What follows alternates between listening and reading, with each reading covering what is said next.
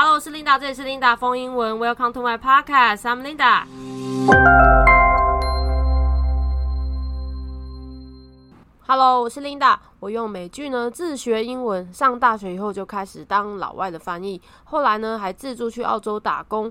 回台以后，不管找饭店柜台或是国贸业务的工作，都有更高的起薪哦。我想要帮助你提升英文能力，好让你找到更多的可能性。你想要学会的英文能力也是闲聊的能力吗？想一下哦，以下这些单字要怎么说呢？赡养费、青春期、脾气不好的、已婚、做义工、紧急状况。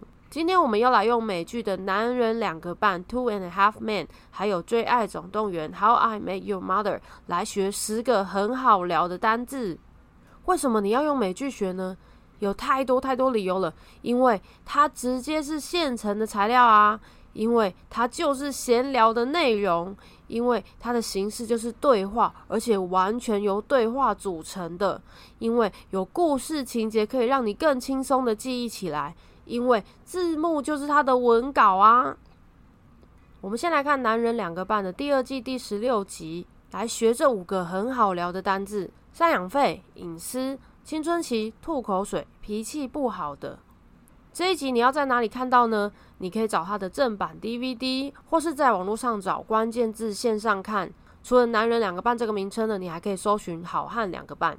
我先前情提要一下哦，这部戏呢是 Ellen 他离婚以后呢，因为必须要给太太 Judith 赡养费，后来呢他带儿子 Jake 去住在他风流的弟弟，应该是弟弟吧还是哥哥 Charlie 家，因为呢老外他们讲彼此都是讲兄弟 brothers， 不会去讲哥哥 older brother 或是 younger brother。总之这对兄弟呢就因为 Ellen 离婚的关系，所以现在就是两个半男人，所以才叫男人两个半住在一起。这一集你会看到，因为他被国税局查账，所以呢 Ellen 他就拜托 Charlie 可不可以带儿子 Jake 去上学。利用这一段剧情可以很轻松的学习到的第一个单字是赡养费，怎么说呢？ Alimony。 台词带到的是 Ellen 说I pay you alimony and child support so that you can have a nice house, a nice car, every weekend free because I've got Jake. 我不但要给你赡养费，还有子女抚养费，所以你有好房子住，好车子开。每周末呢，我还要照顾 Jake 这个儿子，让你可以有空闲时间呢。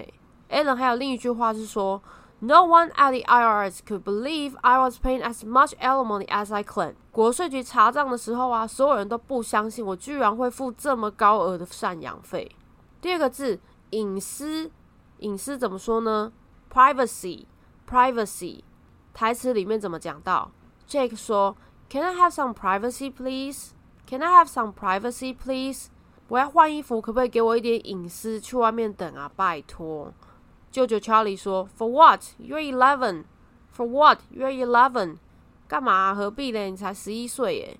接着就会带到下一个单字青春期，怎么讲？ Puberty。因为上一个单字带到的这个舅舅讲说干嘛啊？你才11岁，我干嘛要闪呢？我干嘛要躲避？不要看你换衣服呢？这时候 Jake 就说 That's close to puberty. That's close to puberty. 我11岁已经快要青春期了好吗？第4个单字吐口水或口水这个名词怎么说呢？ Spit。 台词怎么带到？ Jake 說 That's spit. 那是口水耶。 That's spit. 你干嘛吐口水在我的头上啊？ Jake 还说 You're not really a morning person, are you? You're not really a morning person, are you? 你好像不是个爱早起的人，对吧？舅舅 Charlie 说 You're just saying that because I spit on your head. You're just saying that because I spit on your head. 你觉得我有起床气呢，是因为我刚才吐口水在你头上才这么讲。 Spit 口水。第5个单字是脾气不好的，很容易生气的，怎么说呢？ Grumpy。还有其他相似词你可以代换着用哦。 Bad-tempered。 Irritable。 Cranky。 台词怎么带到呢？非常有趣哦。 Jake 这个11岁的孩子说 Well, he's been really grumpy lately. You're usually in good mood. I figure it's because you have sex. Well, he's been really grumpy lately. You're usually in good mood. I figure it's because you have sex. 这个吗？我爸最近脾气都不是很好，可是舅舅你呢，总是心情很不错。我想应该是因为你有性生活的关系吧。你可以回去让这个剧情带着你学习，非常的好笑。因为 Jake 长期跟爸爸和这个舅舅相处，他觉得呢，他爸爸最近好像很容易生气，心情都很不好的样子。可是呢，舅舅总是春风满面。他的观察呢，是因为舅舅常常有不同的女性对象，所以他就断定呢，爸爸应该是因为没有性生活的关系，所以才会脸总是那么臭。还记得今天要讲10个单字吗？接下来我们要换另外一部是 Disney+ 的影集《追爱总动员》第5季的第8集。这部戏的来源呢，可以找到正版的 DVD 或是线上看，你可以查另外一个关键字叫老爸老妈浪漫史，或是考虑订阅 Disney+。先让我来前情提要一下哦。这一部的剧情呢，跟6人行很像，一样是6个朋友之间的生活。这一段呢，你会看到 Robin 啊分手之后，现在发出了绝对不再恋爱的宣言，结果就被2位男性友人闹说，你讲这样的人啊，其实都会先结婚。